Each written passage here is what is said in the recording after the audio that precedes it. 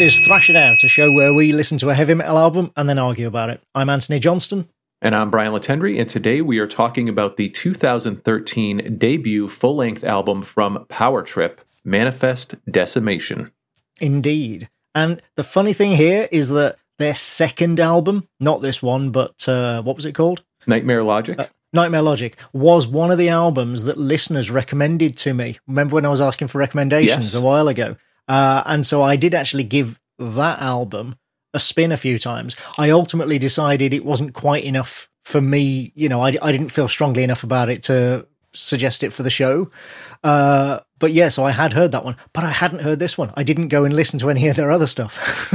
Yeah, well, and that, I think that recommendation came really off of the back of that Executioner's Tax song, which is kind of the most well-known song off of Nightmare Logic. It was also a song that they were nominated for a Grammy for the live performance of. And I don't know if the live performance is from the live album, which was kind of the last thing that they put out. It was from a 2018 show in Seattle, I believe. But yeah, that was, I remember people sharing that Executioner's Tax video on our Facebook page. And Nightmare Logic was the album that I kind of was introduced to Power Trip through, I think from this Facebook group. And then going back and listening to their other stuff, I ended up on this. So we could talk about why when we kind of jump into it. But later. I came in through Nightmare Logic as well. Cool.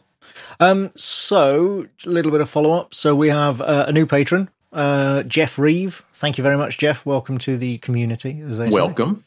And I need to tell everyone the next episode after this will be my pick.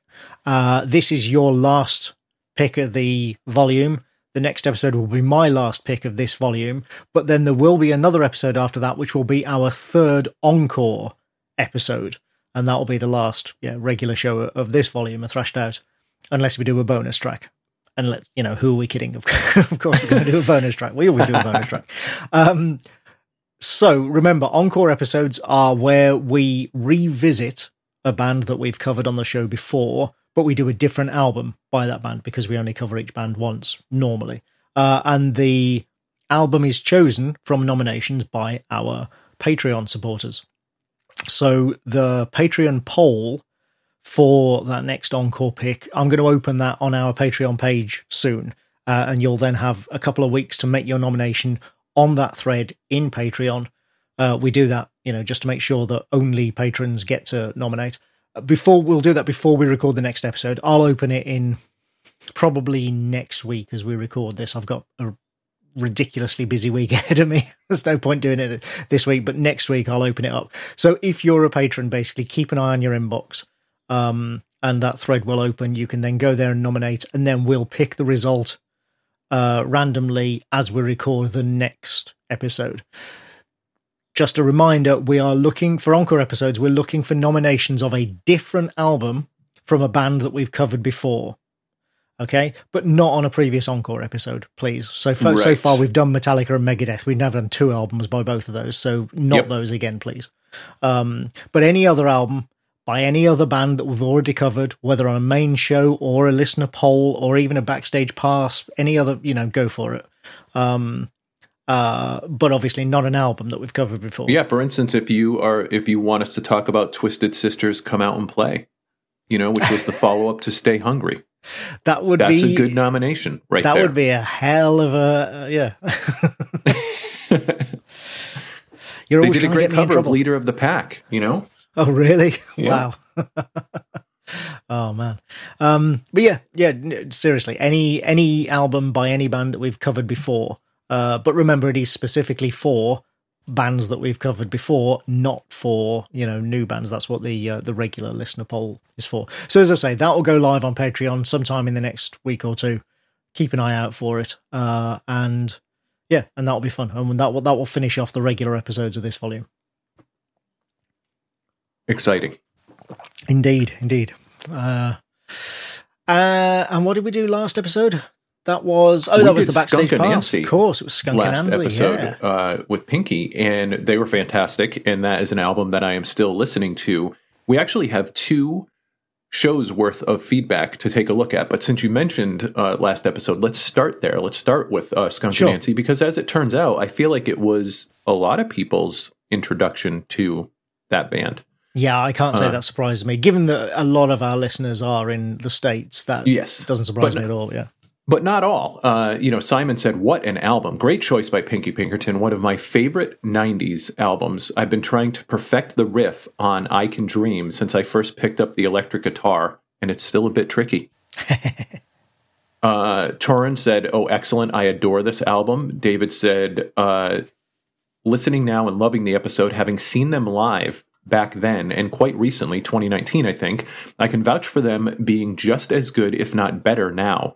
And yes, she can still hit all the notes. I've got tickets to see them next year, and I cannot bloody wait." So, I mean, there was definitely a good amount of Skunk Anansie love, but there was also, for me, obviously, I mentioned on the show that it was my first time listening to that. And I'm trying to find one.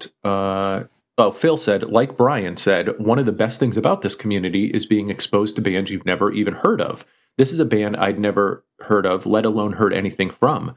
I hear Rage Against the Machine similarities for sure on several tracks. Good album overall, but lyrically this album gets an 11 out of 10. He said this album is a razor that cuts to the bone from a lyrical standpoint, just pulls absolutely no punches, and I love it. Thanks, Pinky, for this album, and as usual, these backstage passes are some of my favorites. Excellent. I'm glad that the black stage passes. Sorry, I was just thinking about the lyrics and Intellectualize My Blackness came to mind. It was in my mind when I said man. The backstage passes. I'm glad that people are enjoying them, because it was a bit of a, obviously people know us, they know our dynamic, we know that that's what people enjoy listening to. It's always a bit of a risk when you bring on, listeners or guests or whatever. But I like it because it keeps us on our toes and sort of introduces a bit of variety, and you never know what you're going to get, which is always fun. So I'm glad that listeners are enjoying them as well. Yeah, I mean, my favorite thing about that is it was twofold. One is, someone like Pinky who's been listening to the show since really the beginning, right? And so since before the beginning.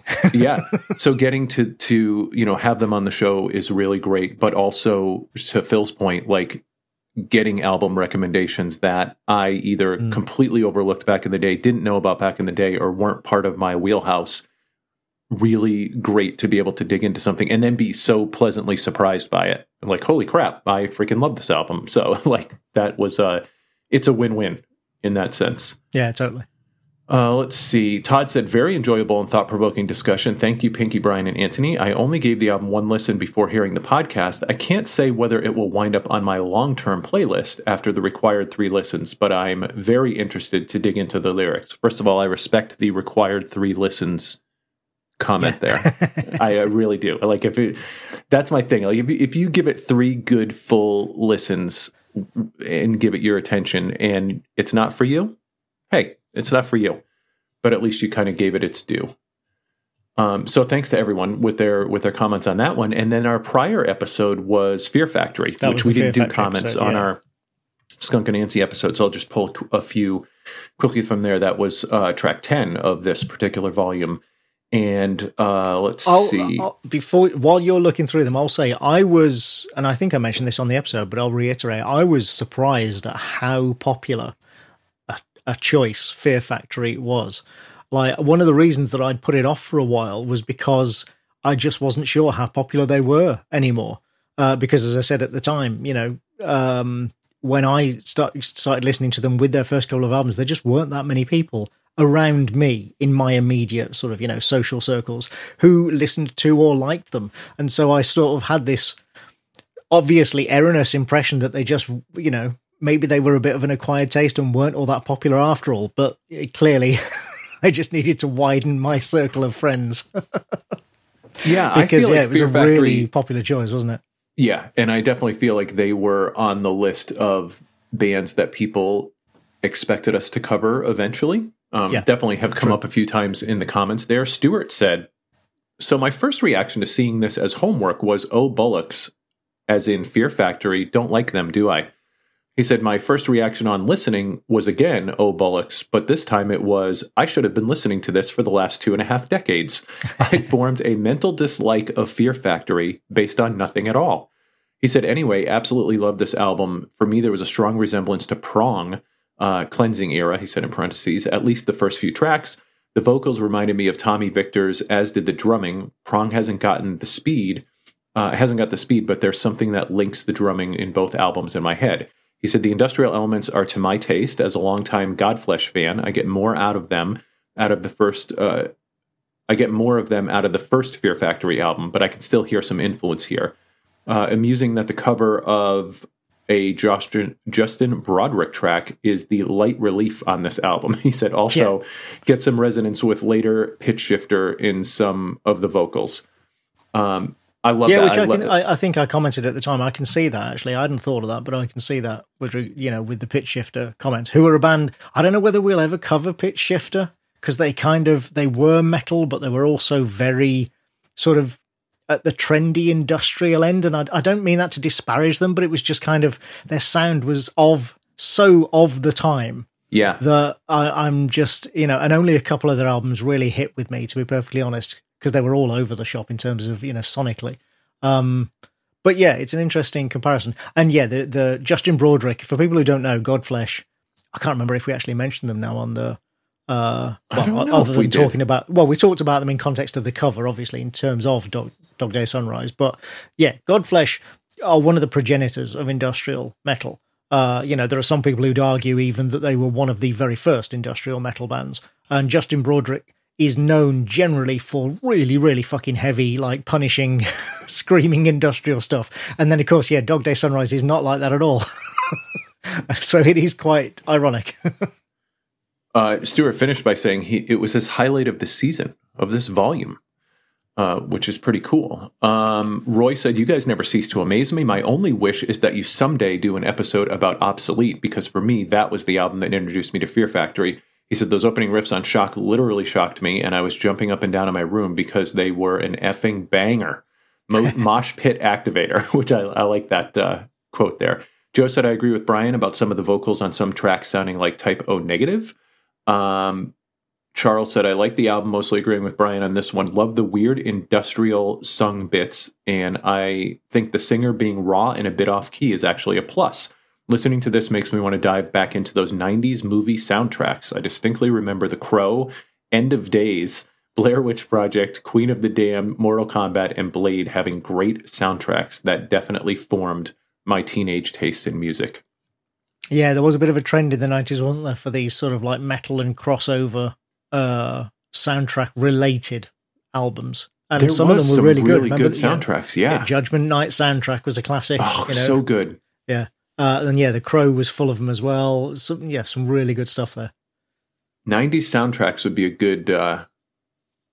that's a whole separate podcast. You know what? Let's talk about that, because I then started thinking about Bill and Ted's Bogus Journey, which is another fantastic soundtrack. Great Winger track on that one called Battle Stations for all you Winger fans out there. Mark your bingo cards. David said, I got into Fear Factory way back when the first album came out. I hadn't listened to them in a long time, but I got back into them about a year or two ago. I remember listening to this album and thinking, wow, I must have loved this album because I remember all of it. It still holds up except that damn Dog Day Sunrise. That should have been left off, which I know you disagree with, Anthony.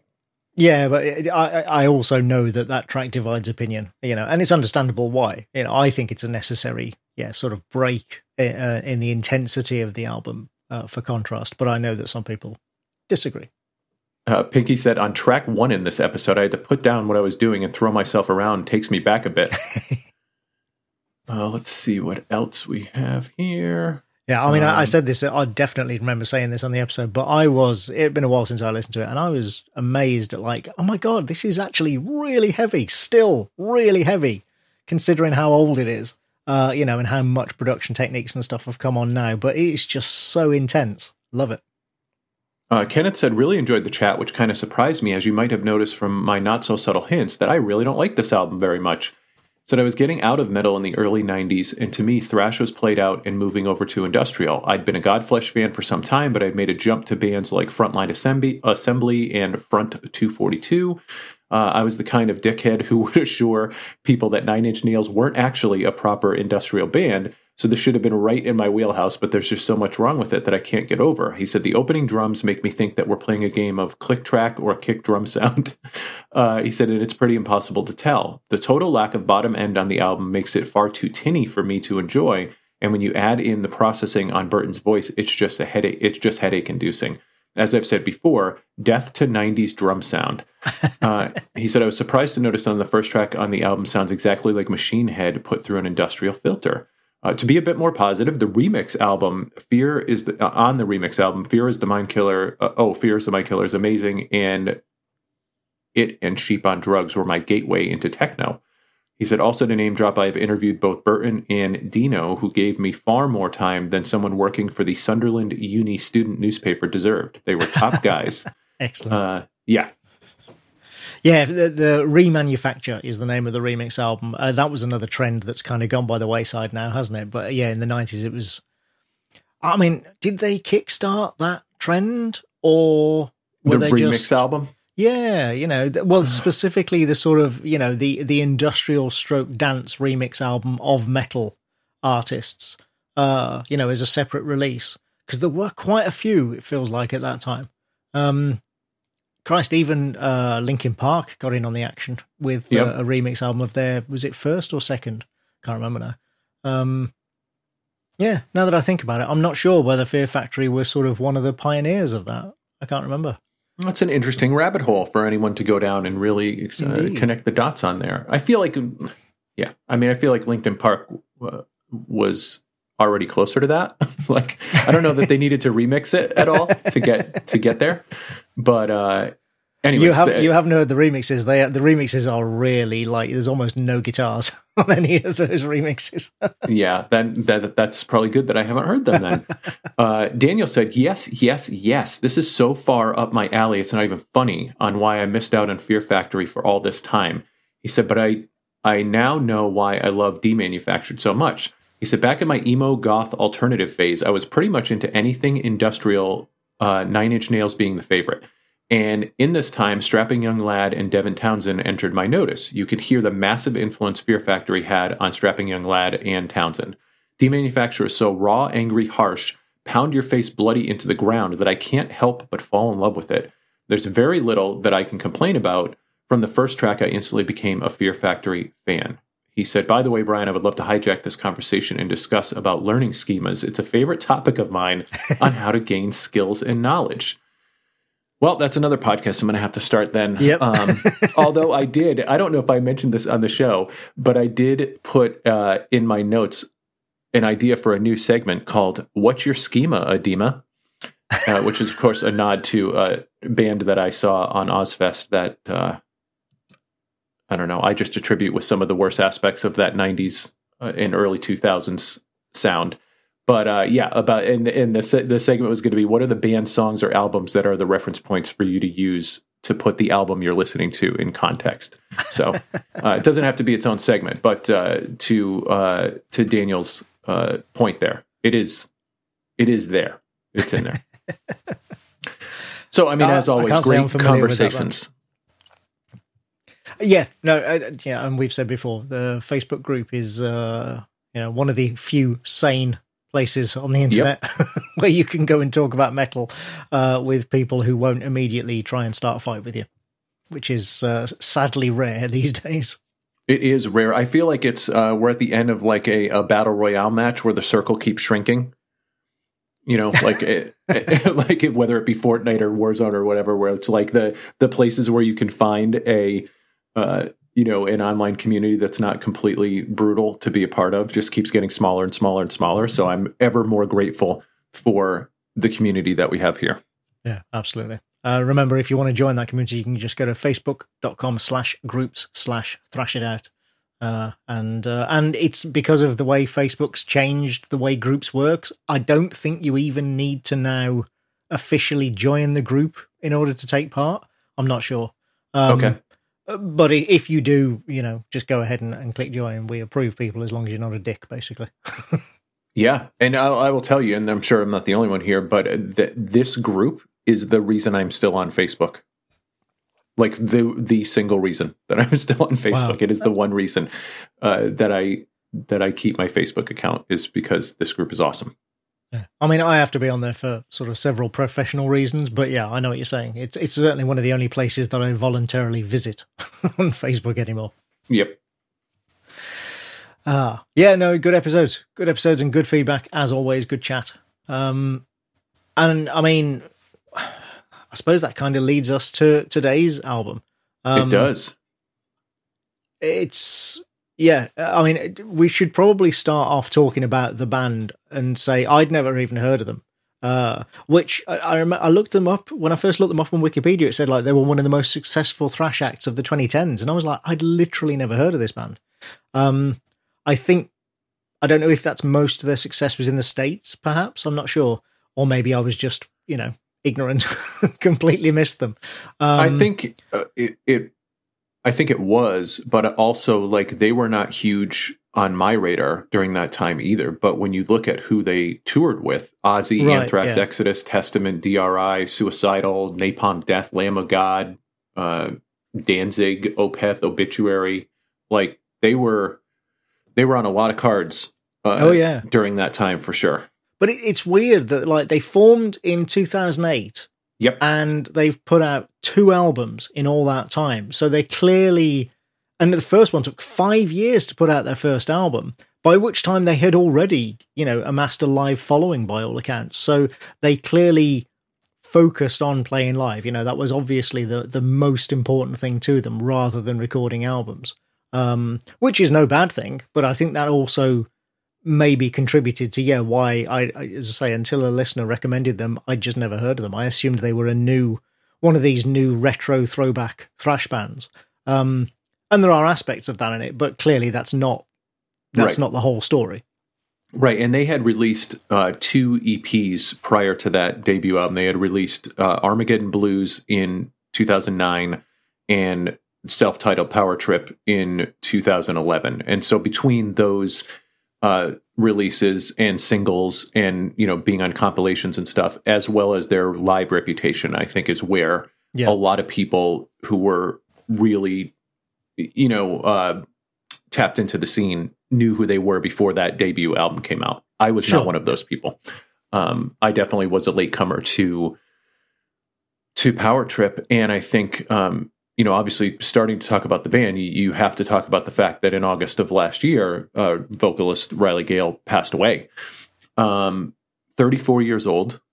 And I think in looking at this album and kind of reading articles about the band and kind of going back, I mean, it was sad before. I mean, unfortunately, it is not an irregular occurrence for a musician to pass away. The cause of death for him was fentanyl, which is a terrifying drug. Like, I didn't know a lot about. I did a little bit more research on fentanyl, but basically, it's like 100 times stronger than morphine and 50 times stronger than heroin.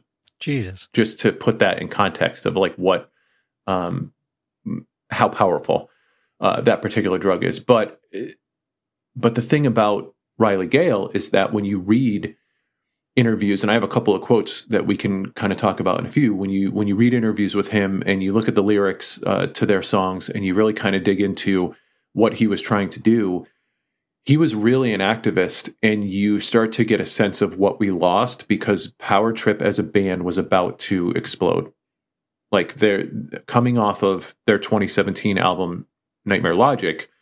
I mentioned the Grammy nomination for the live version of Executioner's Tax. Like they were poised for that next album to be the one, that really rocketed this band to the forefront. And I'm sure there's plenty of fans of theirs who were around since the beginning who think they were already there. And I think critically, Nightmare Logic was considered to be that big step forward from the one that we're going to talk about today, Manifest Decimation. But everybody that was talking about them at the time and was talking about, Manifest Decimation. And then after that album or Nightmare Logic. And then after that album, like what they were doing next, because they were working on a new album. The anticipation for that was, this is going to be the one that just absolutely blows up. And so, losing the leader of that band when they were really on the brink of just becoming absolute superstars is brutal enough. But then when you see, what he stood for and what he was trying to do lyrically with their music, it's a whole nother level of like sadness. And I'll just pull a couple quick quotes here, but in an interview in 2017 with Vice, Riley was saying, "I go to war with my lyrics. I'm my biggest critic, and I'm constantly self-reflecting, and our political climate isn't getting any better." He said, on our first 7-inch, it was called Armageddon Blues. That was a reflection of me seeing the world and accepting that in my lifetime that we were going to see some huge changes, and we were moving past a postmodern way of living into some kind of futurism. I became empowered by that, and the other albums all have that theme. He said Manifest Decimation, which is the one we're going to talk about today, was the same thing. If you open your eyes and you'll see we're being controlled by our government, big pharma, military-industrial complex, corporations. If you open your eyes and see that, you'll also see that the common person is still the majority, and we can change something. We can have a revolution. And they said your first album introduced you as a force of change. Is Nightmare Logic a direct continuation of that same message? And he said the first album's title was a play on Manifest Destiny, which was an excuse to kill Native Americans. He said, I said, manifest your own destination, a teardown of 100 years of social conditioning. A lot of my lyrics are taking subjects and trying to look at them in a different way and seeing different perspectives or different reasons to unify each other. A lot of what I try to do tries to be unifying. He said, we sit here and bicker about scene politics, and I just see bigger problems that punk as a whole could come together and fight. He said, one of the things I talked about on Manifest Decimation is incarceration, how we've moved from public torture and executions to the torturing of the soul, putting people in solitary confinement for years on end. There's no room for rehabilitation in this country when it comes to our prison system. It's something that's meant to keep you down, and we need to reform. He said, we haven't ended slavery, it's just under a new name. That's something we can all rally behind and fight for. So I try to bring attention to things that we can get behind. There was another article that talked about how there was a Dallas LGBTQ transitional housing center called Dallas Hope Charities that planned to name its new library after Riley Gale. Wow. This is following his passing because he helped raise thousands in donations and invited its volunteers to set up outreach efforts at Power Trip shows.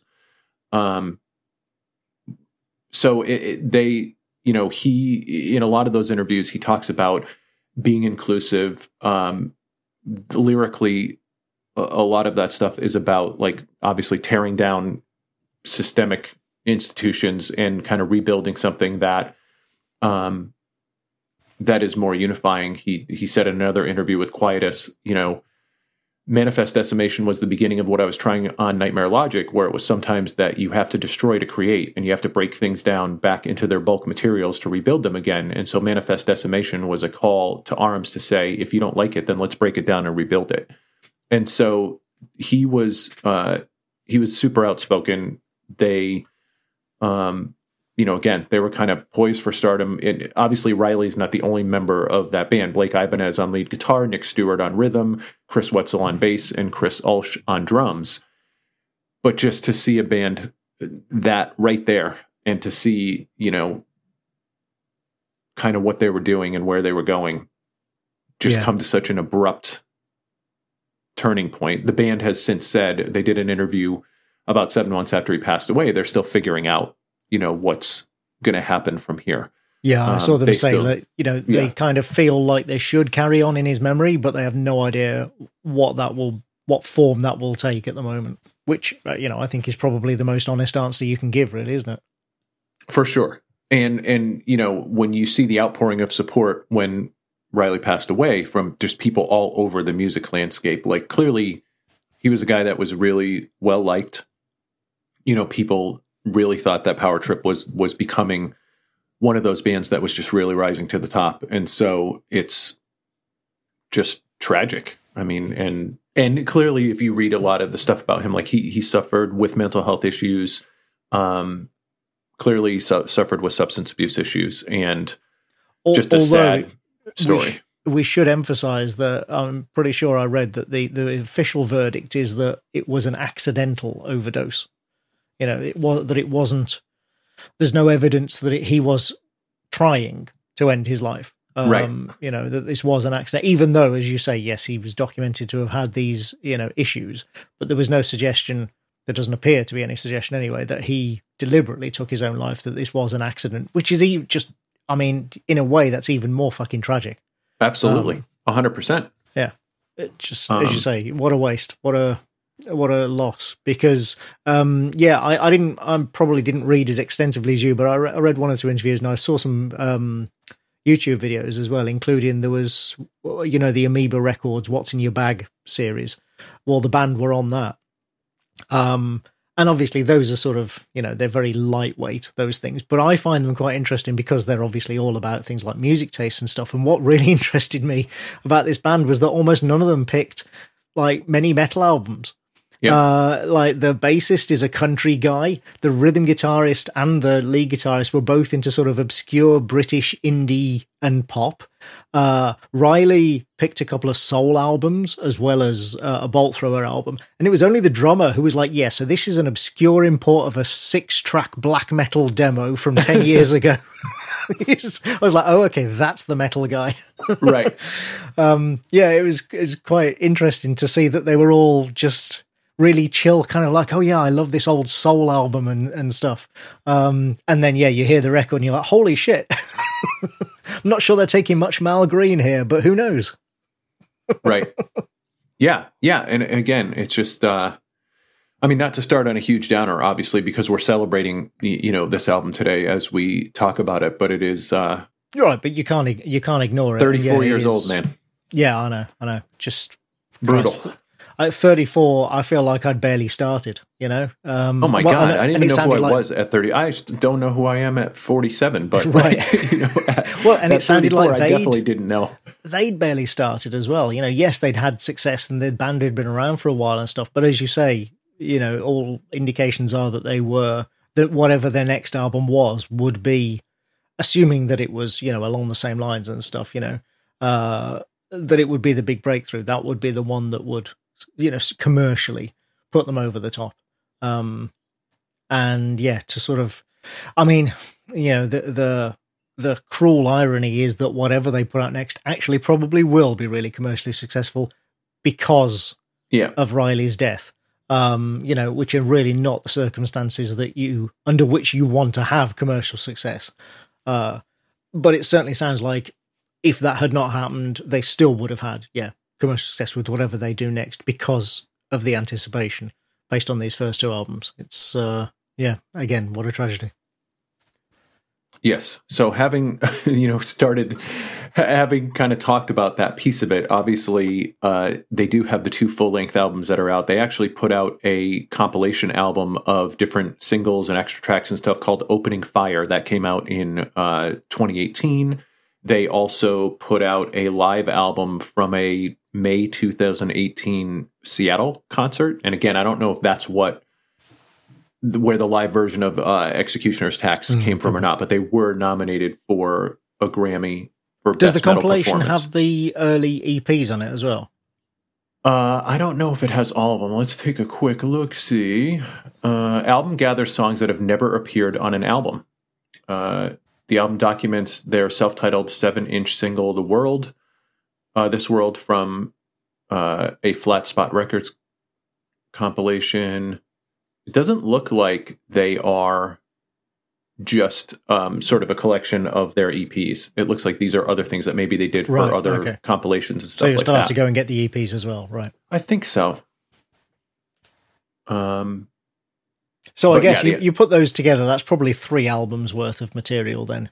For sure. And clearly what they were doing before they released that first full length was building their audience, with, which reminds me of kind of a very early like 80s kind of thing, right? Where you've got your singles that you put out, you've got your EPs and stuff like that. And you start to, you think about early Metallica and just like the reputation that they built for A, their live performances, but B, like, being on different compilations and stuff like that. Just there's something to that. not like word of mouth, but word of mouth is a part of it, right? But where you're getting a little bit from this band, but you have never seen them live, but you hear a song or you hear two songs from them and you want more of that, and just that sort of momentum that it starts to build up of like, who the hell are these guys? This song's freaking awesome. Or you do see them live, but the only thing you can buy is like an EP or something because they haven't put out an album yet. I feel like that's actually more common. It's come round again. There are quite a few recent bands I can think of who have done that sort of, just put out a few singles, put out a few EPs, and then release an album in the last sort of 10 or 15 years. And as you say, it went away for a while in the era of when the CD was king. Yep. Everybody was just, get that first album out. That's the most important thing. And now we've kind of, because of music streaming and there's no money in, physical record sales and stuff anymore, other than like, limited edition vinyls or whatever. But there certainly aren't the millions and millions that people used to make from putting out a CD. It's swung back around again. Now everybody makes their money, as we've said before, from live performances and merchandise. I feel like Bandcamp has contributed to that too, right? Where it's like, a lot of bands have control over that and are releasing a song or, an EP or something like that. Yeah. Well, and look at people who drop, I mean, this is more common in the pop community, but bands or artists that drop a single song onto Spotify and make a big deal of it, and sort of that's the focus of all their marketing is just one song, because there's no need to fill an album with songs, with filler, like there used to be. And, it's, I kind of go back and forth on that, because on the one hand, it means that there's no filler, but on the other hand, it means that you have to wait longer and longer between actual albums. With a lot of bands, and I can't help it, because of my age. I'm an album guy. I like listening to albums more than just one song. You are preaching to the choir, sir. That is exactly me too. And so I almost prefer, like, to go back to the soundtracks discussion that we were having earlier. Like, I prefer, if I'm only going to get one song, that it is part of a compilation or it is part of a soundtrack to a movie or something like that, where I get to hear that band or something, because like one song or even two or three songs it's not enough for me. Yeah. Like I need, and those soundtrack albums were at least thematically linked. So even though you were getting different artists, it felt like not maybe a completely coherent whole, but somebody had put it together and gone, these tracks will all fit together on this album, as long as you have an open mind. Certainly, I mean, things like the Judgment Night soundtrack, which is, a classic that everybody in the 90s who was around in the 90s remembers because everybody had it. And those were a whole bunch of diverse artists, and, there was collaborations and crossovers and stuff going on there. But they were all kind of a piece, and they sounded different, but they all had that same theme running through them. So, yeah, I miss that sometimes about modern stuff, but that's just me being old. Yeah, well, we're old guys, Anthony. I'm not going to apologize for it. I'm just saying. No, absolutely. But I'm self-aware enough. That's all. So the album that we're talking about today, as we mentioned at the top of the show, is Manifest Decimation, which came out on June 11th, 2013 on Southern Lord Recordings. It is their first full-length album. 8 songs, just under 35 minutes. Yeah, which is really, it does perfect. Not fuck around. Yeah, no, it's like, it's absolutely perfect. And just like in general, why because I'm sure people would wonder why not Nightmare Logic as opposed to Manifest Decimation. I was going to ask you that very question, yeah.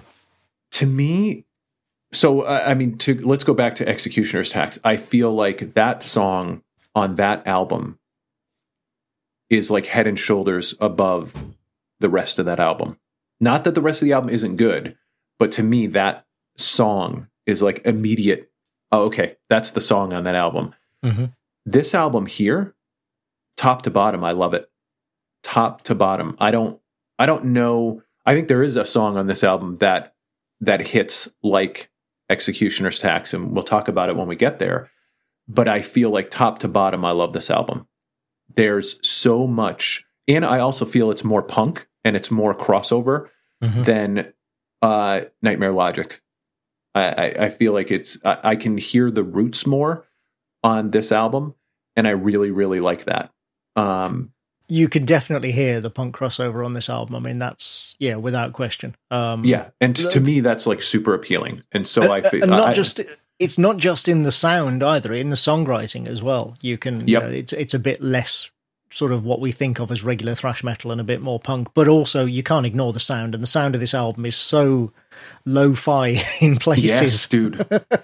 And I love that. I love it. It reminds me, to me, there's a lot of Kill 'Em All in this album. But I hear Testament, I hear Exodus, I hear Slayer, you know, and then even a little like DRI in there. Like there's a lot of good old school roots in here, but I also feel like they're making it their own. And so that's generally like why I chose this album over the second one. Is I hear the roots more on this album, and I also feel like it's a more complete album to me, and what I like than the second album. I only listened to Nightmare Logic a few times, as I say, after the listeners recommended it, and I've got to be honest. Actually, that song, the Swing of the Axe or whatever it's called, actually didn't stand out to me that much, because, as I say, the whole album was kind of, it's all right, but it just didn't sort of grab me. But I absolutely know what you mean about certain albums where there's just one track that overshadows all the others. White Zombie's album, Devil Music, is a great example of that, which is like, it's a fine album, but that's the album that's got Thunderkiss 65 on it, and that's right. The only song most, unless you are a real hardcore White Zombie fan, that's the only song you know off that album, and it does stand head and shoulders above the rest of the album. So yeah, I totally understand what you mean about albums like that, and I think this album, I mean, to me, it has one or two tracks which I think are better than the others, but it doesn't have a track like that. Now, is that because there isn't a track that's, absolutely genius, brilliant, or is it just because the base level of the rest of the album is higher? That's a matter of taste. Right. But I agree with you that this album is definitely consistent. There's only one track on here, in my opinion, which is not filler exactly, but just kind of I could have done without. But even then, it's not bad. And yeah, it is overall a very, very consistent album. But the sound does drive me batty in places because it is so... There's no need. In 2013, really, there was no need. It's a deliberate choice. It has to be. It's deliberate, yes. Yeah, 100%. There's no need for the album to sound this muddy and this sort of cavernous, especially with the Riley's vocals. Jesus Christ. There's,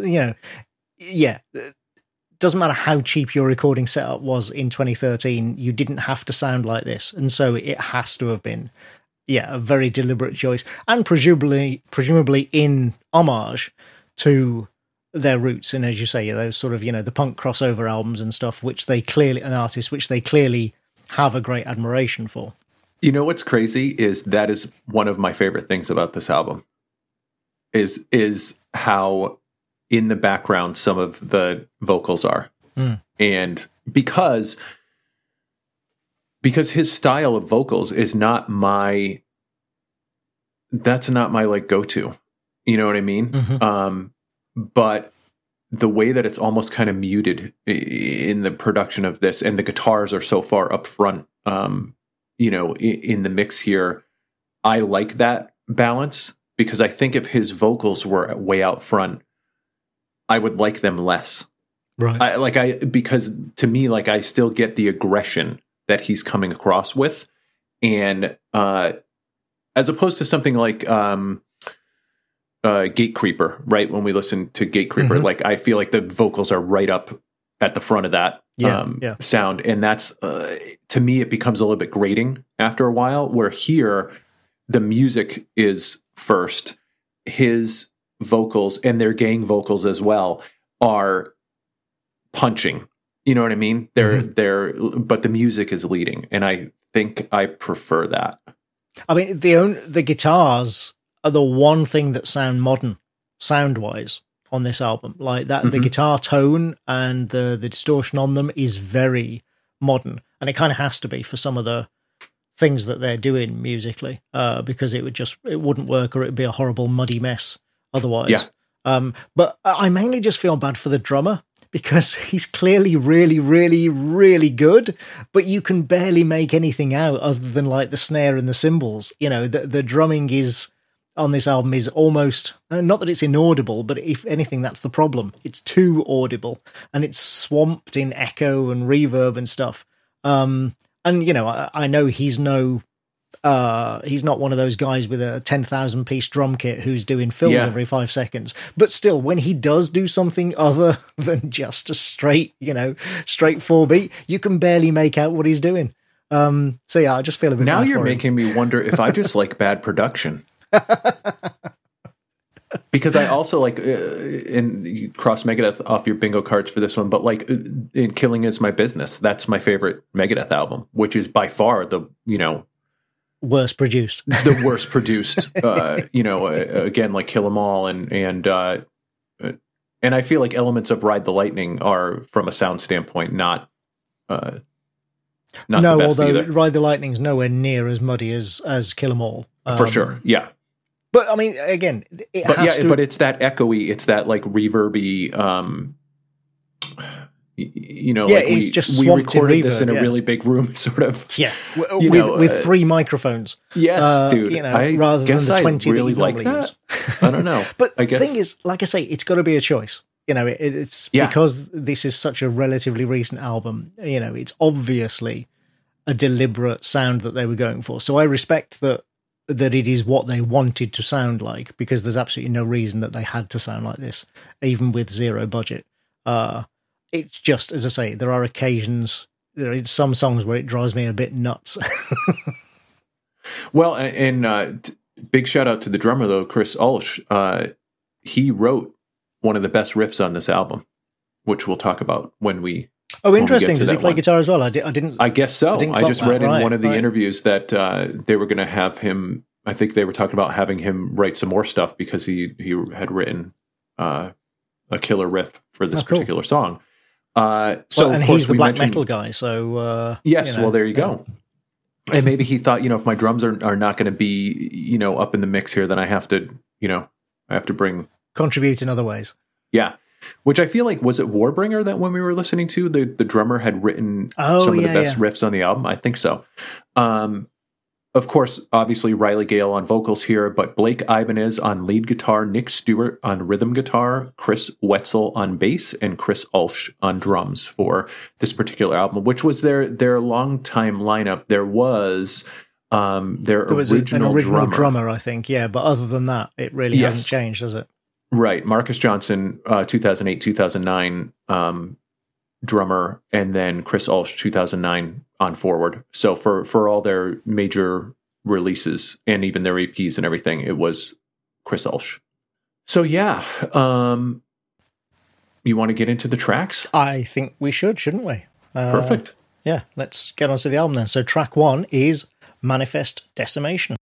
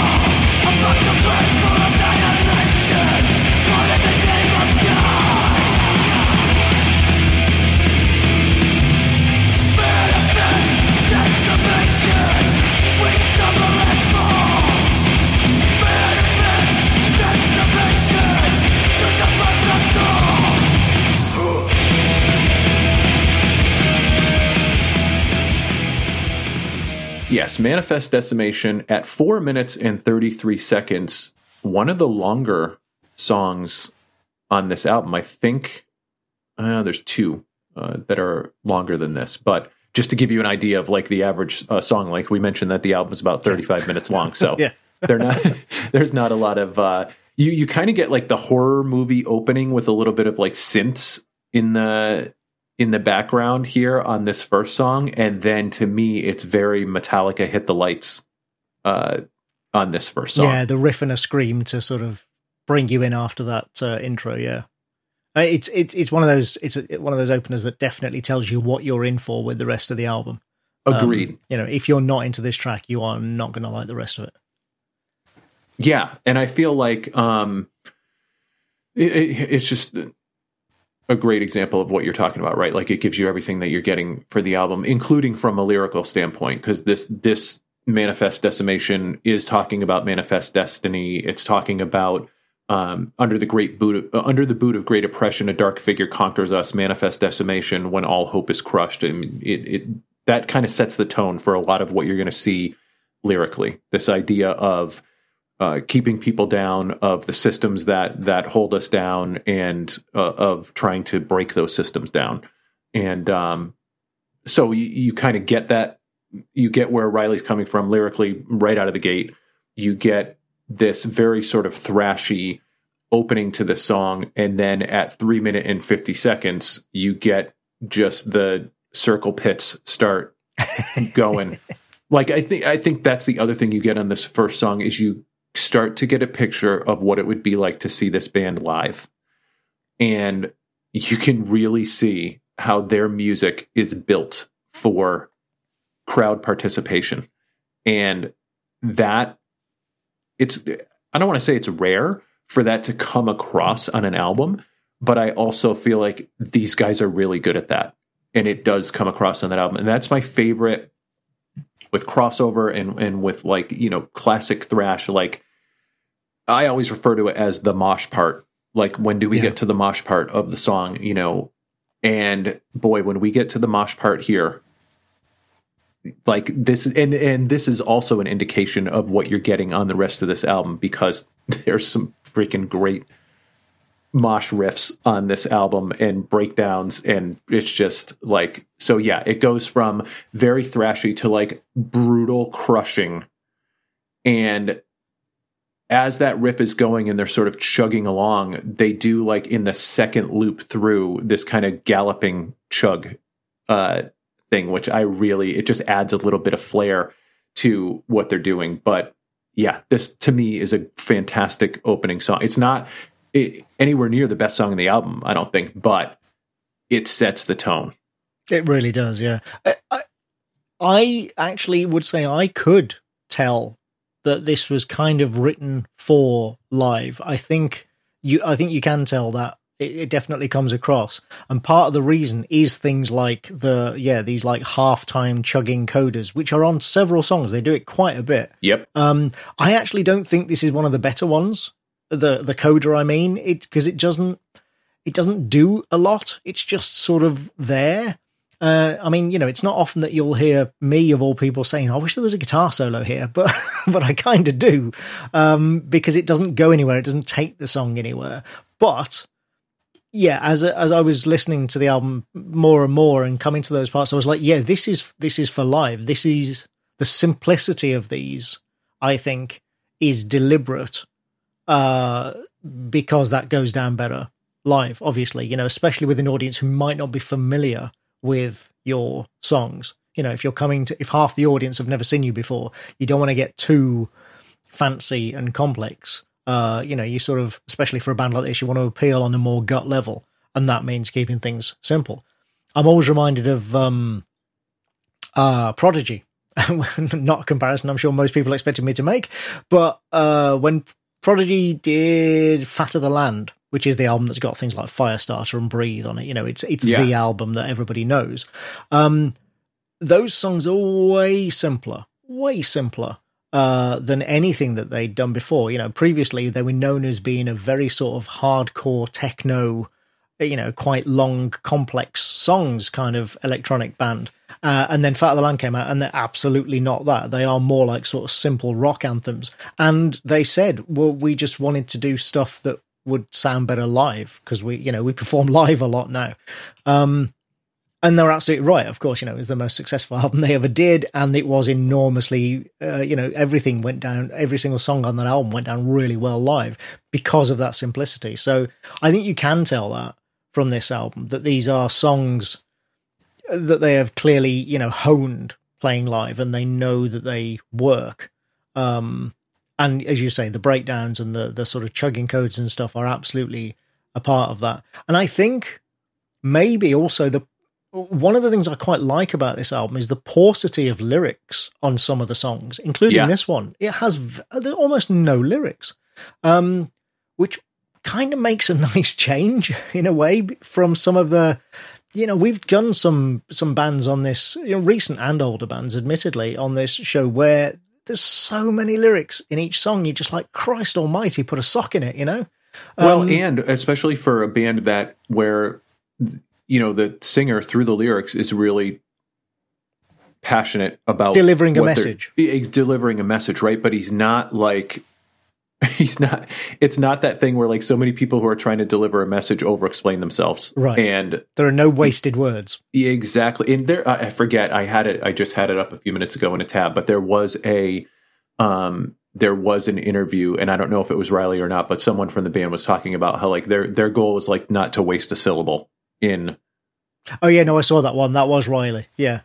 I read that quote as well, where he's like, every word is, I go over every word like 10 times, and every word relates to the line it's in, and every line relates to the verse. And that he puts a lot of work in to make sure that he's as concise as he can be. And I think which that shows. Is almost counterintuitive, because when you are really passionate about something, you tend to over-explain it. And so being so invested in wanting to send a clear message and being able to be efficient with it is, I think, a true talent. Yeah. I was just thinking, Exhibit A, this podcast. Right. Two blowhards who who over go on for hours and hours. Talk for 5 and 7 minutes about every single song, right? I mean, it's so basically like everything that this podcast stands for is the opposite of that. Talking about something you're passionate about ad nauseum. Yes. Yeah. Perfect. I think this is going to be the last episode of Thrash It Out. So now that we just had our epiphany where it was like, wait a second. The scales have fallen from our eyes. Yeah, absolutely. That's too funny. Well, that's as good a place as any to move on then. To track 2, Heretics Fork.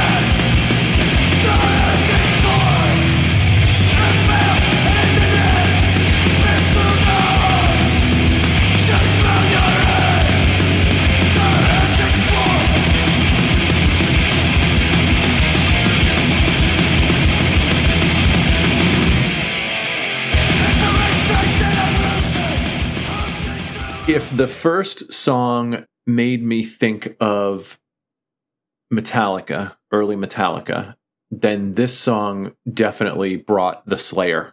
Yes. In tone, in riffage. I mean, just like, and so right off the bat, like if you hit me with early Metallica and your counterpunch is early Slayer, we're off to a really good start here. And, this to me kind of locks in the feel that you're going to have for the rest of the album. And much like the first song, here when we hit 2 minutes and 30 seconds, just riffage that is truly worthy of a comparison to Slayer.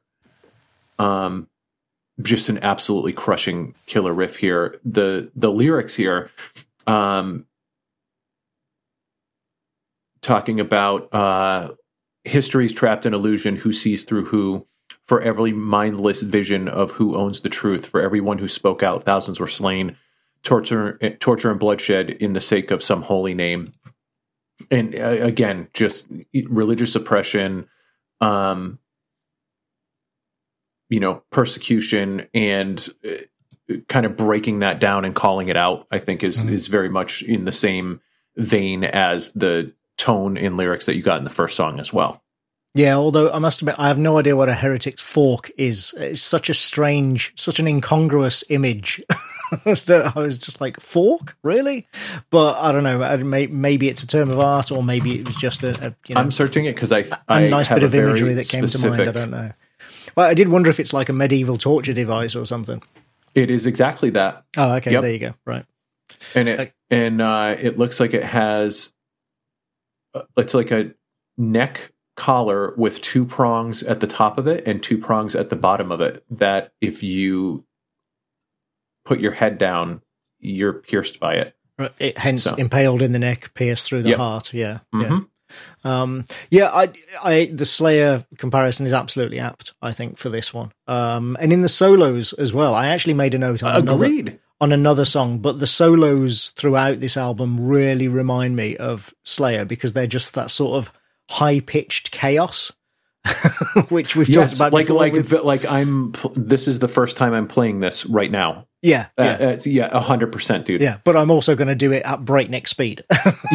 Yes, and not like overly long, right? No, exactly. They're like just long enough to not be considered fills, but also not like true. Not what we normally think of as solos. Exactly. Not what we would normally expect for solos. Four bars of breakneck speed, high-pitched chaos, and that's your lot. There you go. Done and out. I like this one. I think it's a good chorus, actually. Some great lyrics. The sort of speed of it is really nice after the first. I mean, the first track is no slouch, but then getting like a really proper speed metal style riff in the second one is great. And I think the halftime chug here works a lot better than in track one, because they do something with it. I said in the first track that I was disappointed that they don't use it to take the song anywhere, but in this one I feel they do. Like, the riff itself has some variety to it. There are some lyrics over it, and it just kind of feels that it's part of the journey of the song. It just feels more part of the whole to me. It's also just a fucking killer riff, that breakdown. Oh my God. It's so good, dude. Yeah, really good. I mean, that's like Rain in Blood, South of Heaven, I don't know whether I put it quite on that level. It hit me the first time I listened, I was like, oh shit, this is killer. Because I consider, like, of the big four, Slayer is the best at that. Slayer, no question. When it comes to writing that killer breakdown riff like that, they, even if the rest of the song didn't even come close to that moment in the song, I feel like they were the kings of that. And so whenever I hear a great one, it just makes me think of Slayer immediately. So yeah, I think Slayer would be proud of this song.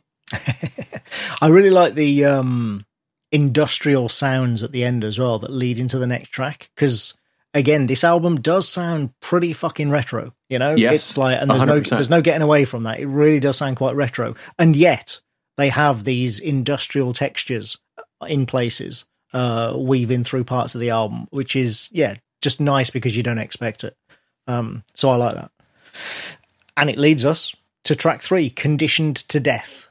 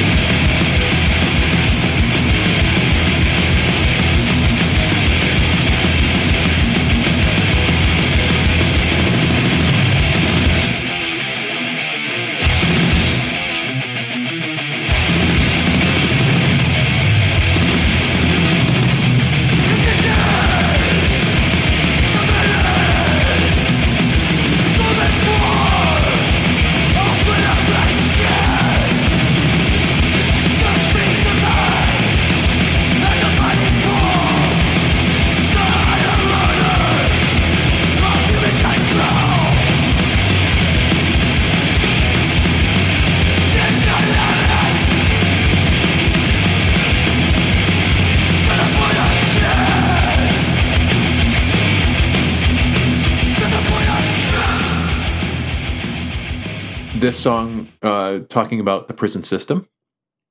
This song to me feels more punk-ish and more sort of crossover than thrashy, where the first couple songs I feel like were definitely more in the thrash realm. 3 minutes, 22 seconds, so it's about average for most of the songs on this album.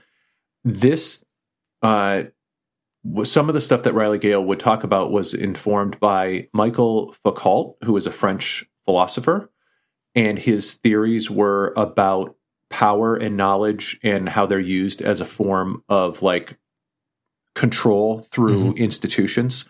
And so this was definitely a song where he's talking about what being in prison does to people. And if you look at the lyrics, conditioned, committed, defeat the mind and the body falls, disallow life to the point of death, desecration, torture of the soul. Like pretty bleak clear.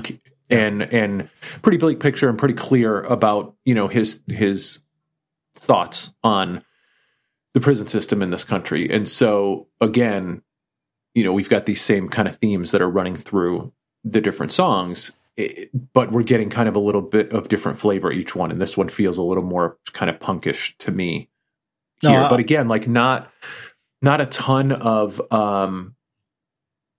lyrics here. I mean, you've got 1, 2, 3, 4, 5, 6, 7, 8. I'm basically like several 10, of them are repeated as well. Yeah. I mean, you've got like 10 lines in the whole song. Right. And 3 of them are, you know, are repeats. It's, yeah. There's not a huge amount lyrically going on. But again, what there is clear, good.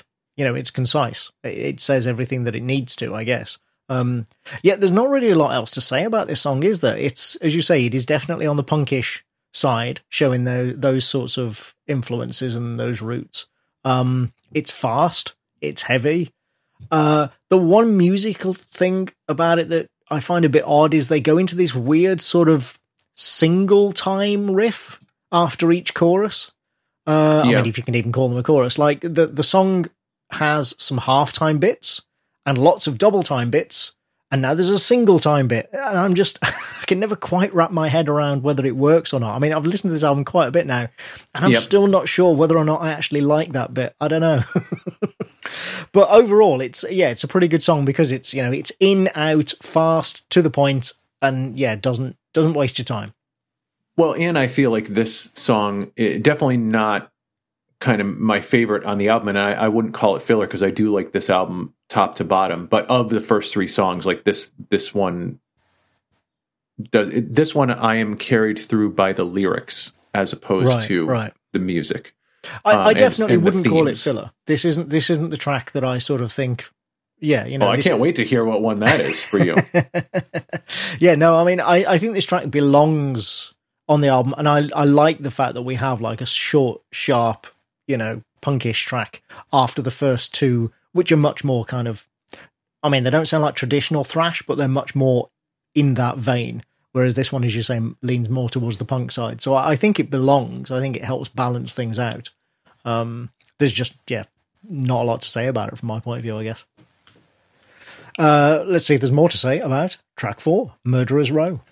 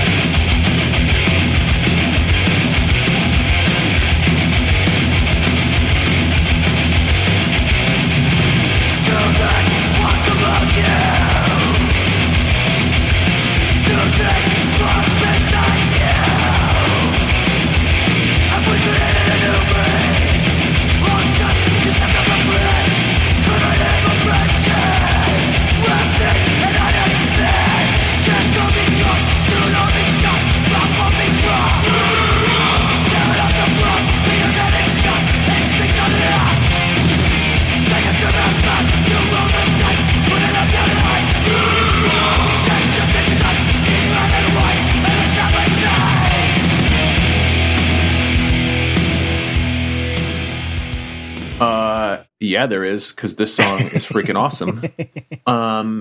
We're entering, to me, the heart of this album now.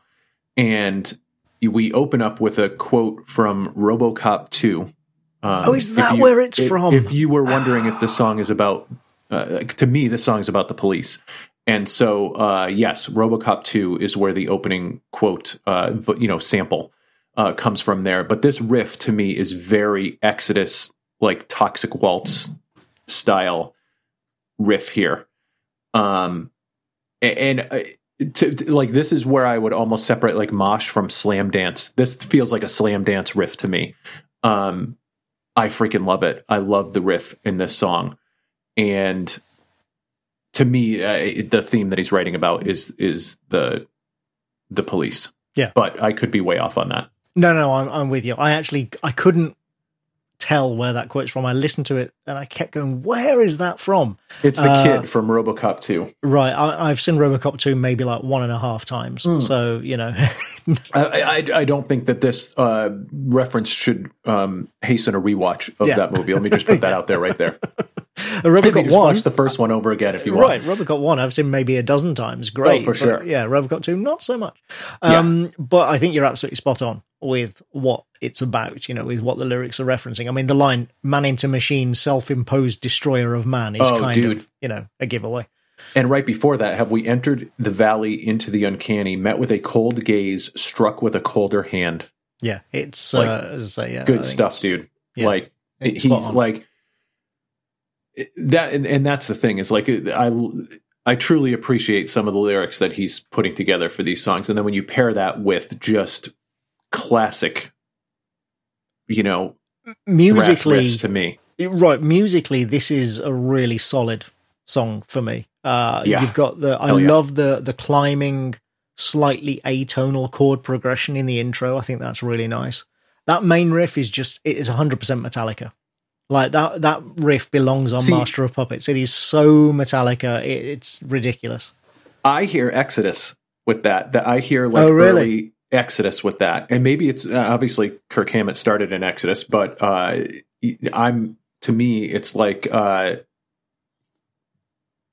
Exodus riff. As soon as I heard it, I was like, that sounds like I can just picture Hetfield on stage playing that or something. And I don't mean that. I mean that as a compliment. I don't mean that disparagingly at all. Absolutely. It sounds just purely like a Metallica riff. And how about like the train whistle, like sound and maybe that goes back to the industrial kind of influence that you were talking about earlier. Like in the background, it almost sounds like a train whistle to me. Yeah, I'm not sure what that is. It could just be a sort of an effect on a guitar. Yep. Doing a whammy or of some kind, or wah or something. I like the solo on this one. This is another sort of Slayer style chaotic solo. The chorus is pretty chaotic too. The whole song is kind of musically chaotic, and I think it works on this one. I quite like it.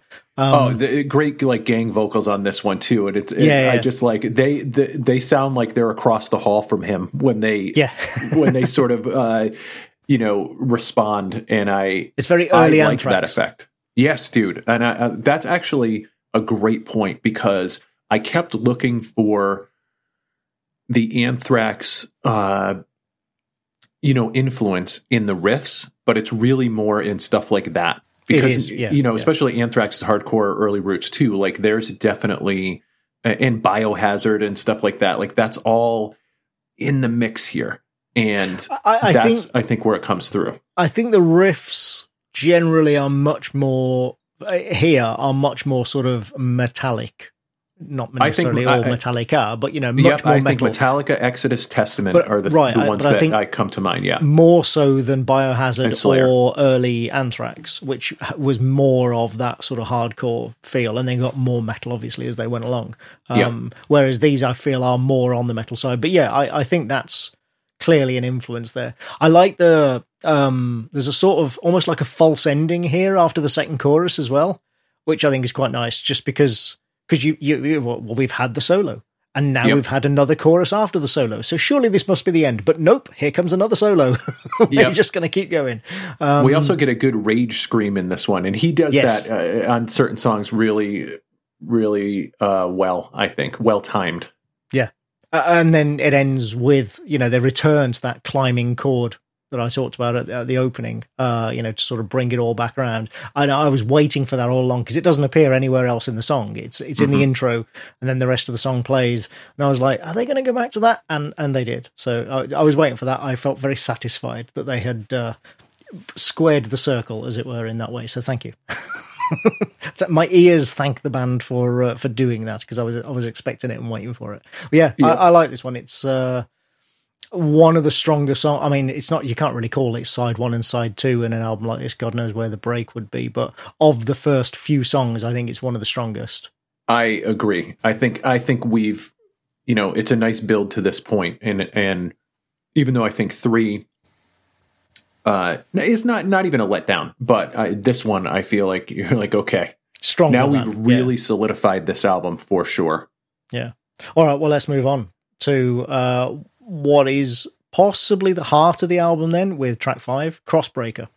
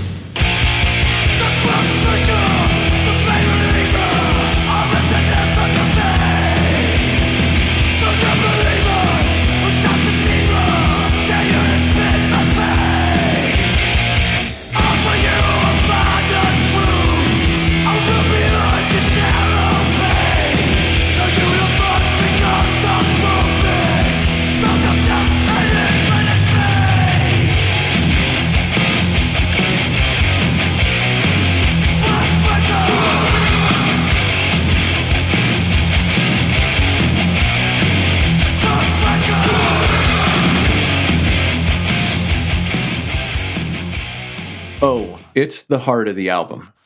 This song is the crown jewel of this album for me. It is a perfect song in my mind. Like, this one has a very Exodus feel for me too, but also like with an overkill attitude, like Crossbreaker.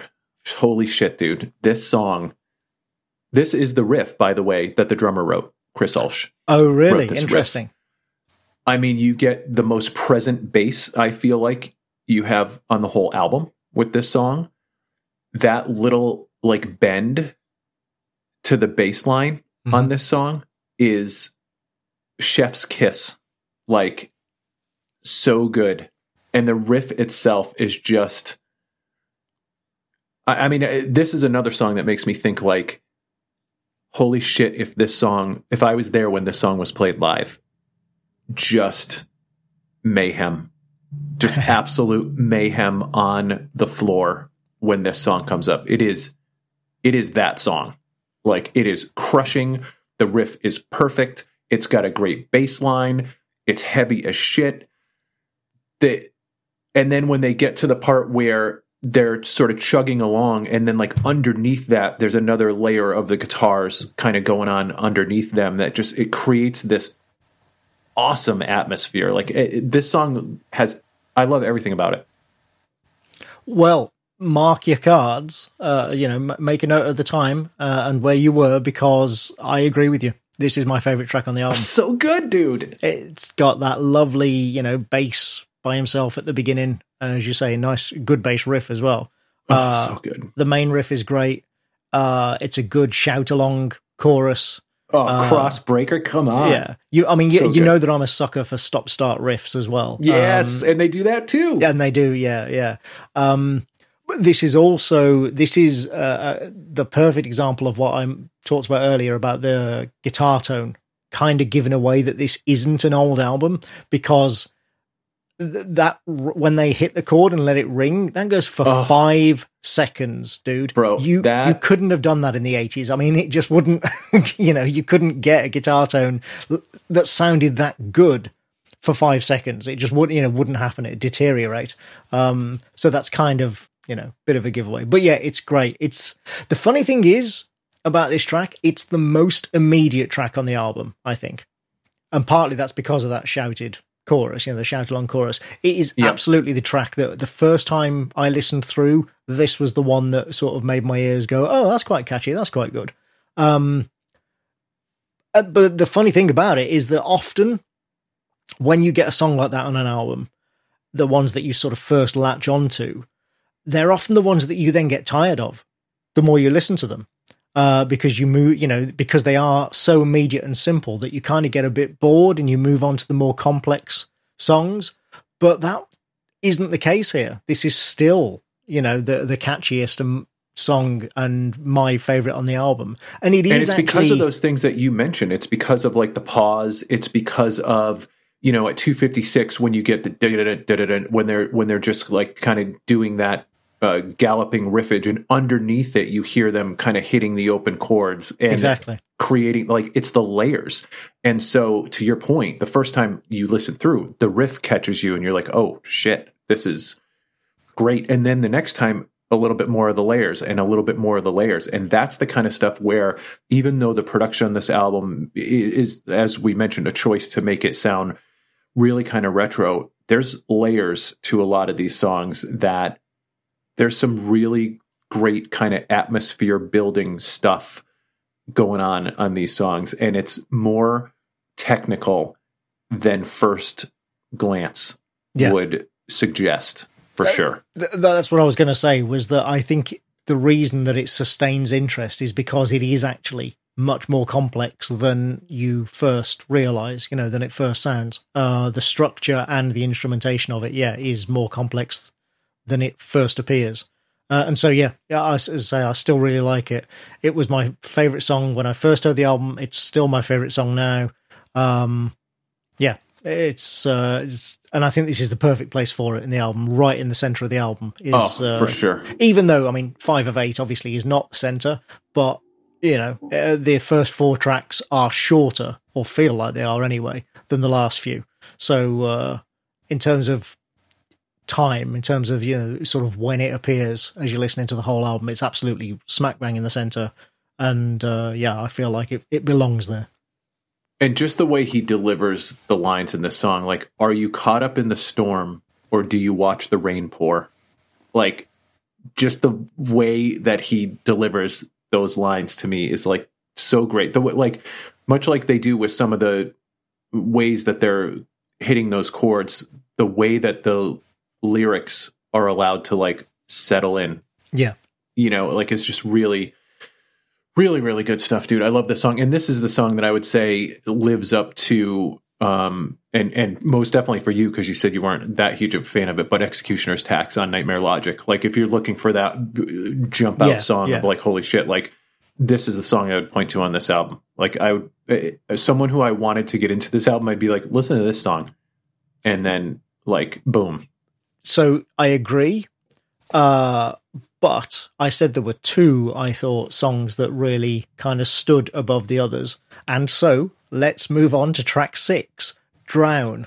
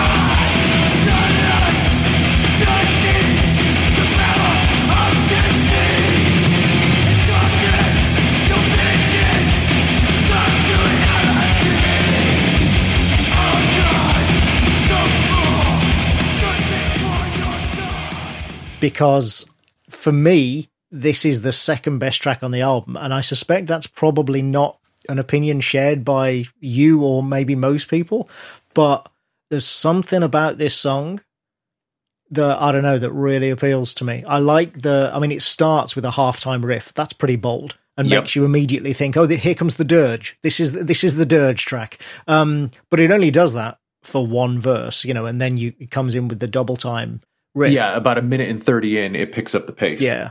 But that first 1:30 is long enough that certainly for somebody like me who likes a bit of dirge, that's enough to pique my interest. But then when it does speed up, it's so intense, and it feels, in a way, this feels like a final track.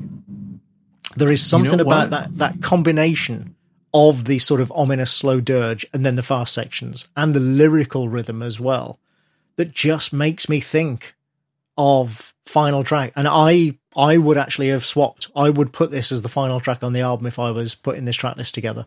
I feel like you could do that, and Hammer of Doubt could come to this spot. Yeah, I understand why Hammer of Doubt is at the end. I do understand why they put it there, but I think you could swap them around, and even the solo feels apocalyptic, It's just this song. This is one that grew on me. This is one that I didn't really pay attention to the first few times I heard the album, and then the more I listened to it, this song just kept sort of standing higher and higher above the others, and sort of appealing to me. Well, and they also do that thing at like 3.5 minutes in where you've got those layers of guitars. Right. Yeah. And it's kind of building that atmosphere sort of thing. And that to me is the part where the one that grows on you is like the more listens you get to it, the more how they've put these pieces together really starts to shine through. Also has some great lyrics in this one. You worship at the altar of a shepherd, not worthy of his sheep. That's a good line. That's a good line right there. Yeah. And this is one of the longer songs on the album. And millions die as well. That's good. Good stuff. Yeah, I would. To your point about whether we would agree on that, like I wouldn't put it up there as like my second favorite song on the album. So I do think we're in a little bit of disagreement there. But I do definitely agree with the idea that it grows on you the more you listen to it, because that was the case for me too. Also, maybe you got this as well, or maybe this is just me, but as the guitars ring out at the end, I keep expecting to hear acoustic Testament style guitars fading in. Yes, which we get a little bit on the last song. But yeah, I can totally see that. But funny you mentioned Testament, because to me there's Testament coming up. Oh really? Okay. Yeah. All right. Well then let's move on to track 7, Power Trip.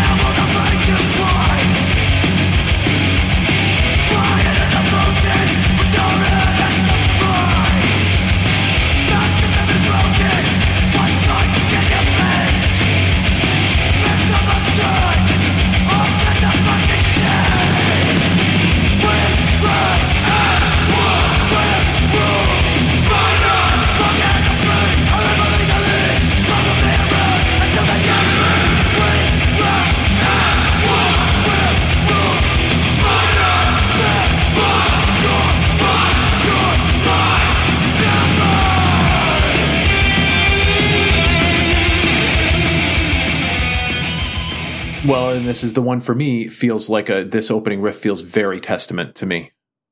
Right. It's tight. It's, it's not that it doesn't have that great tone to it and everything, but it definitely feels a little more technical on this one. It's got that kind of razor blade feel to it, and it just feels very much like a Testament riff to me. This song, again, I feel like clearly the name of the song is Power Trip, so it's got to be a song that resonates live with their audience if it's the song that your band is kind of the self-titled song. Great like call and response gang vocals on this one, which really, that's one of my favorite things on this album is that stuff. Mm-hmm. And so I really you know, we ride as one, we're ruled by none. Just the kind of call and response stuff. Their lies, your life, your mine, not mine.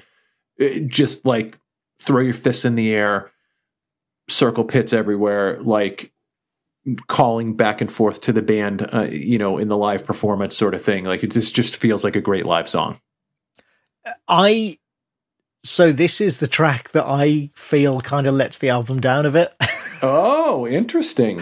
I wish I liked it more. Given that it's their eponymous song, as you say, you kind of, you know, surely this is the one that everybody goes nuts for live. But it feels a bit rote to me. Like, it's one of those songs that it doesn't do anything that isn't already done better by other songs on the album. Maybe the call and response chorus. Maybe that's, you know, the one thing it does that, that isn't quite, you know, done as well on any other songs, but it is done in other songs. I could be completely talking out of my ass here, but just follow me on this one. Right. I feel like this song, because I don't know the early history of the band and the singles that they put out and stuff like that really well, but the song that your band shares the name with, I would assume is a song that's been around for a long time for your band. And so to me, this could also be a song that was one of their earliest songs. And on their first full-length album, they're going to include the song I see what that they share the name with. So it feels like a song that was conceived for live performances, right? I mean, yeah, we were talking about that earlier, and I think that's what I was going to say, was I'm sure that live, it absolutely kicks ass. I have no doubt whatsoever that this is an amazing track live because of for all the reasons that you gave. And as you say, maybe also because it's been in their set for years and years and years. But here on the album, it, you know, unfortunately for me, it feels like a bit of a letdown as a result. But yeah, I have no doubt that live it would be amazing. Yeah, I dig this song. Definitely for all the reasons I mentioned. You know, the riff, the breakdown in this song, I think is great too. The gang vocals here, like it kind of has all the elements that I really like, and I see it in my head as live when I'm listening to this song. So sure, definitely dig this one. All right, well, let's get on to the last track then. Track 8, The Hammer of Doubt.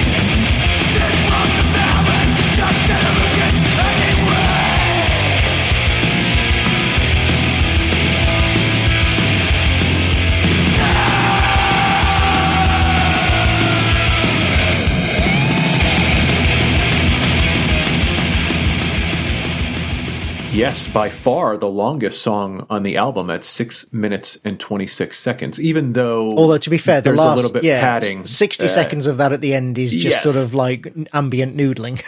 But even still, 5.5 minutes That's still long make it, for this I think, band, the longest song on the album, right? Yeah. I think so. Yeah. Or certainly up there. The quote that you hear from the beginning is from the movie Blood Simple, the 1984 Coen Brothers movie. Oh, of course. Yes. Now that you say it. Yeah.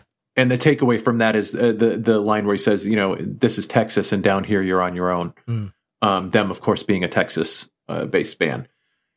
The kind of flatline over the speed riff, the flatline sound effect there, you know, and the speed riff together. This song to me is a classic thrasher. It's, you know, straight ahead. I feel like when you bring this full circle to the first song in the album, then it is a great finisher for this album. And yeah, I mean, to me, like, unless I'm reading this song too literally, this song feels very much about mental health. To me, you know, the line that jumped out at me is, on your path to progress, I'll be the only thing standing in your way. Yeah. And he's talking about doubt. Yeah. I think I think it's one of those where the most obvious reading is the correct reading. Yeah. Because it just seems so clear. I think I'm pretty sure this is the fastest track on the album. I would agree with you. I think it's the fastest beat. Which is why I said earlier, I can understand why it's the last track on the album. I totally get that you would want to put your fastest track either at the start or the end. It's going to be one of the two. Sure. And it does, so it serves the role well in that sense. I still think it would have been better to swap it with Drown, but as I say, I totally understand why it's there.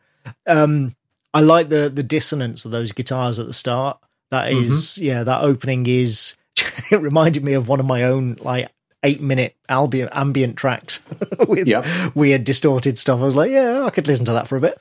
The halftime coda, I mean, again, they do it a lot, but they do something good with this one. This is one of the better ones. Again, sort of turn it into part of the song's journey.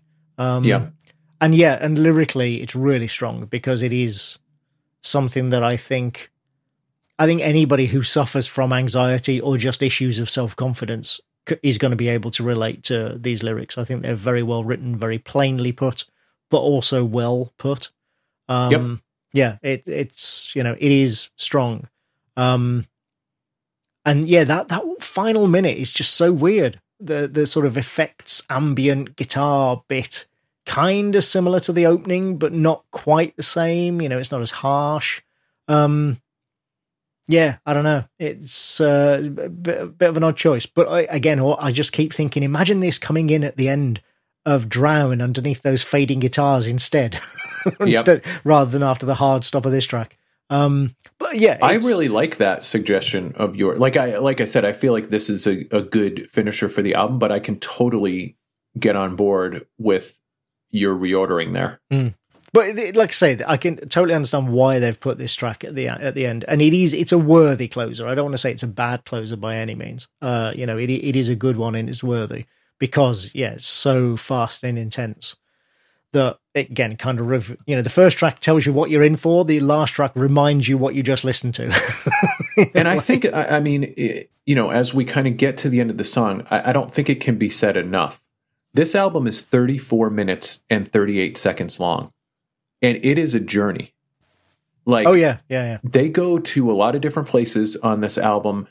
These songs are not carbon copies of one another, and they cover a lot of ground in 34 minutes and 38 seconds. We don't talk a ton about album duration, but I think you either get excited when you see 34 minutes and 38 seconds, or you feel like it's not enough. And while I'm certainly a fan of hour-long albums, the efficiency with which this band works is really admirable, and they use it to great effect.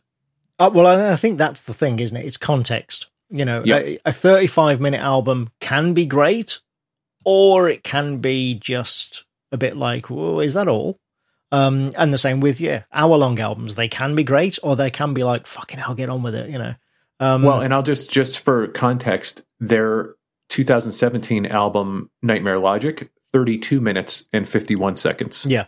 So they didn't double the running time for their next album. They know what they do, and they do it well. But again, that's partly, we talked about the influence of Slayer. We've said some of Slayer's early albums are really short as well. It's and we did Wolverine Blues, the Entombed album. That's really short. There was I know that there's one or two albums you've chosen as well in the past. I mean, that have been quite short. Nothing wrong with a short album as long as it does it well. That's the key.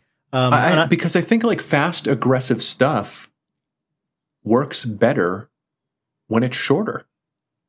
There's a tendency. Do. I mean, it depends. Again, it depends what you're going for. I think it's all about context. But I think they pull it off here. I mean, there are aspects of this album that I really like. There are aspects of this album that I am less keen on. I've already said that I'm not a huge fan of the sort of retro sounding production. Deliberate as it may be, it's just doesn't appeal to me that much. And I do think some of the songwriting feels a bit undercooked. which, considering that they had been around for like 5 years when they recorded this, I feel like, maybe, could have put a bit more into one or two of those songs.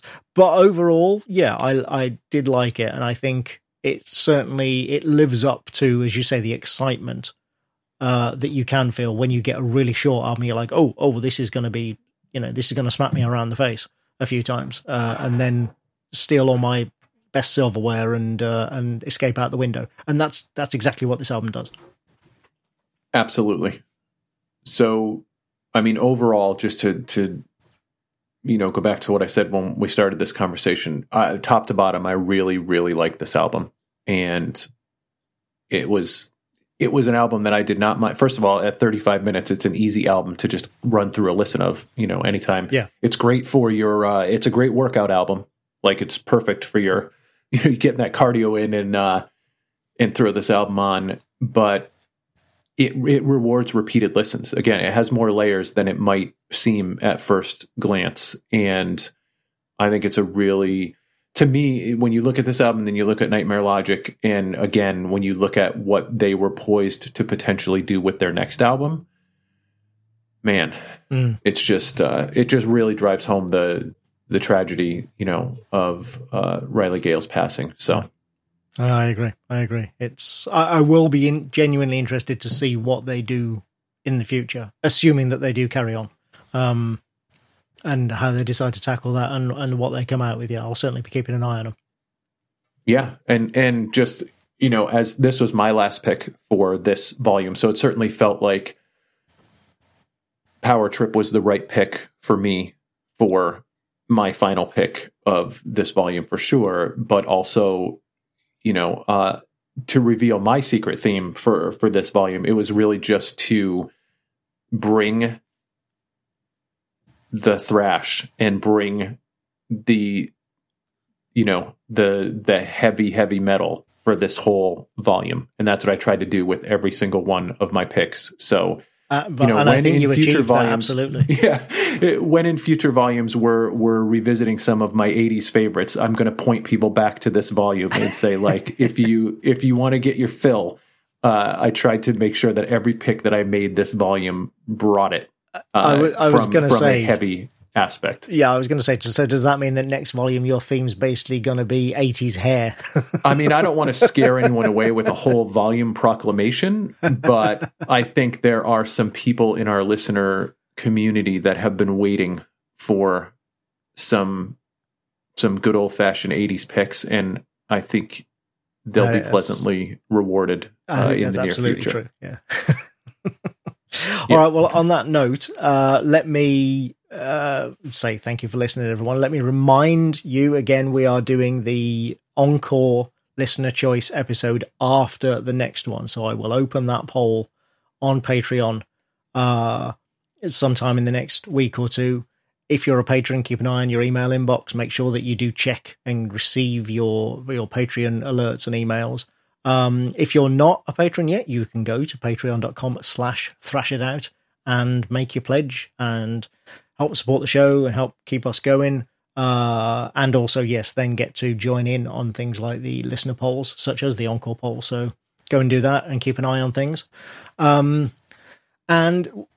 so what is my final pick of this volume? You mentioned, how some of our listeners are anticipating you picking some 80s hair metal and what have you, and glam metal stuff. And I felt this volume, there have been a few bands we've done which listeners have been anticipating for a while, that kind of, we ticked off the last few sort of real no-brainer bands, if you know what I mean. Uh-huh. Like Testament, for example. We've been talking about them for ages, and then we did finally do them this volume. Fear Factory, I'd been threatening to do for God knows how long, and then we finally did them this volume. And so I'm going to do something similar for my final pick of the volume, and I think this might be the last no-brainer band that we haven't yet covered. Maybe I'm wrong. Maybe there are others that I just don't come to mind at the moment. But I think that this is the last no-brainer band that we haven't yet covered. And so next episode, we are going to do Machine Head's album, Through the Ashes of Empires, from 2003. Okay. I was very tempted to pick Burn My Eyes, but I am trying not to be the sad 90s throwback person every time I pick an album. And this is my second favourite. Burn My Eyes is a classic, no doubt, but this is my second favourite Machine Head album after Burn My Eyes. It was a real return to form after a bit of a wobble in the late 90s. We will talk about it. It's Through the Ashes of Empires, it's called. It's from 2003. And yeah, I think it's the same. I think Machine Head is maybe the last band where everybody's going, when the fuck are you going to cover them? Well, I'll tell you right now, I am someone who was never really super into Machine Head, so I'm really looking forward to diving into this album. Oh, okay, good. Yeah. No, I like Machine Head a lot. I mean, I'll no surprise, I'm going to be very, very positive about this album because I like Machine Head a lot. I'll be really interested to hear what you think of it. So until then, everybody, go and listen to Machine Head. Keep your eye on your Patreon email inboxes and what have you for that poll, and keep thrashing. All right, take care, everyone.